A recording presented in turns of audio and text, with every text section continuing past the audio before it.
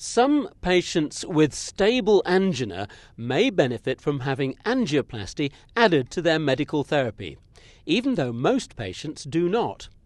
This is the latest finding of the COURAGE trial, comparing two groups of patients both receiving optimal medical therapy, or OMT, but one group having percutaneous intervention as well. At the American Heart Association here in Orlando, Leslee Shaw has reported her group's results using SPECT imaging to look at the role of myocardial ischemia in making the decision of whether to use angioplasty or not. And she told me why they've been doing this. We've seen a lot of data over the last 10 or 15 years on the role of PCI and the advantages with PCI. But we've had a lot of advancements in optimal medical therapy. Contemporary medical therapy has a tremendous amount of anti-ischemic benefits. Statin therapies have anti-ischemic benefits. Beta blockers, calcium channel blockers, nitrates, all have anti-ischemic benefits. And so, therefore, this reevaluation of medical therapy, I think, was highly overdue. And now we're actually, within our sub-study, was looking at how each of these therapies, PCI, percutaneous coronary interventions, and optimal medical therapy, how well they did to reduce ischemic burden. What is the importance of ischemia-guided therapy then? You were looking at SPECT. Can you tell me how this all fits in?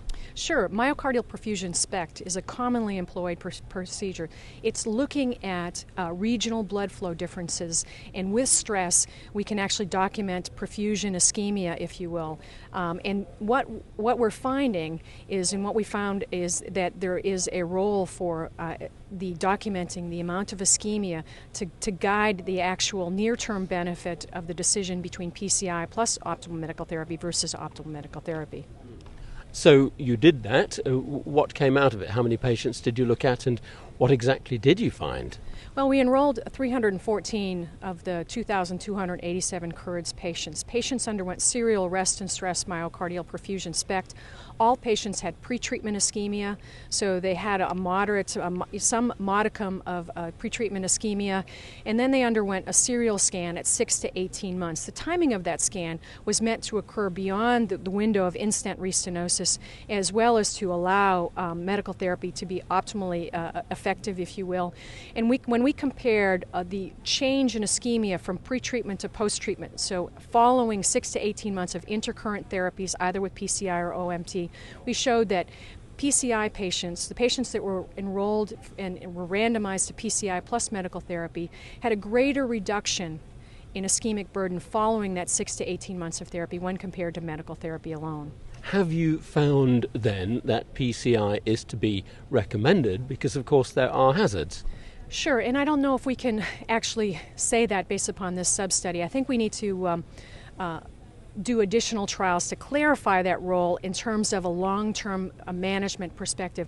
But what we can say from this study is that the ischemic burden appears to be reduced greater with PCI, and this may be helpful for physicians for two reasons. One is, and especially this is for the patients that now were deferred for medical therapy. So they made the decision early on not to go to PCI. If the patient does not reduce their ischemic burden with medical therapy, doesn't reduce it, those patients may have an advantage by crossing over to PCI at that time. Another group of patients that if those patients not only they don't reduce their ischemic burden, but they still have a lot of extensive and severe ischemia, those patients who were initially treated were deferred, they had deferred PCI, that may be an advantage to cross over at that time. Those two statements I think are fairly comfortable. Do you think then that it might be a good idea to use SPECT or other procedures to identify the subgroup who will benefit, and which is that subgroup?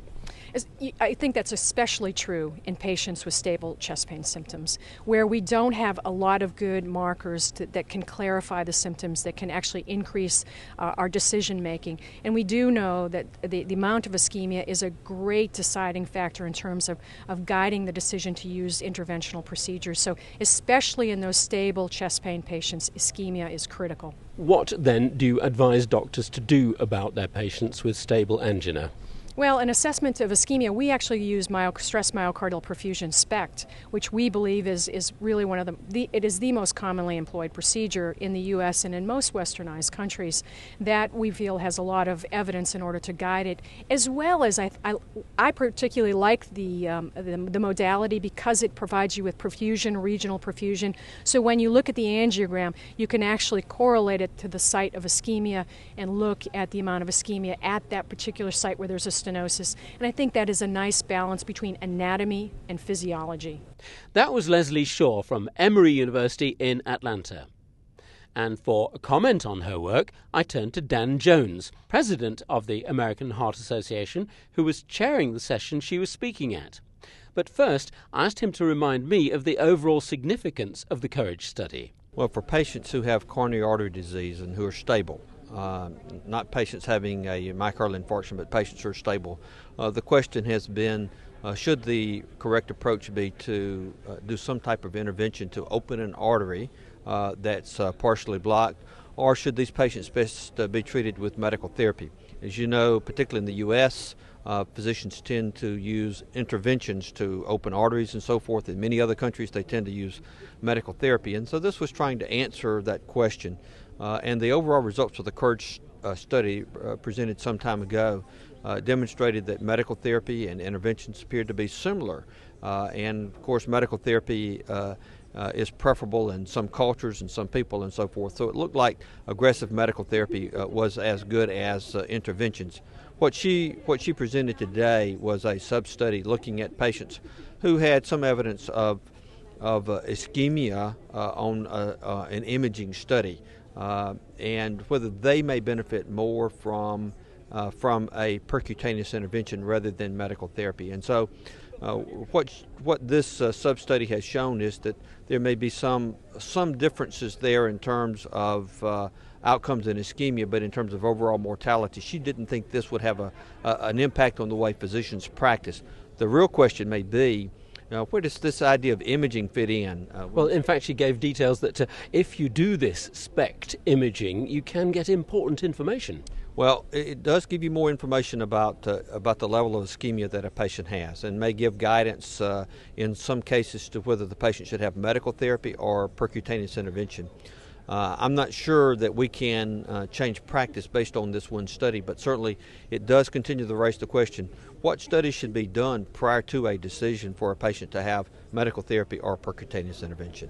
Where does this leave the doctor, in your view, now that you've listened to all of this evidence, about the decision of whether to use PCI or the best available medical therapy in chronic stable angina? Yeah, I think for a period of time there will continue to be some controversy about this. Some will choose percutaneous intervention and some will choose medical therapy.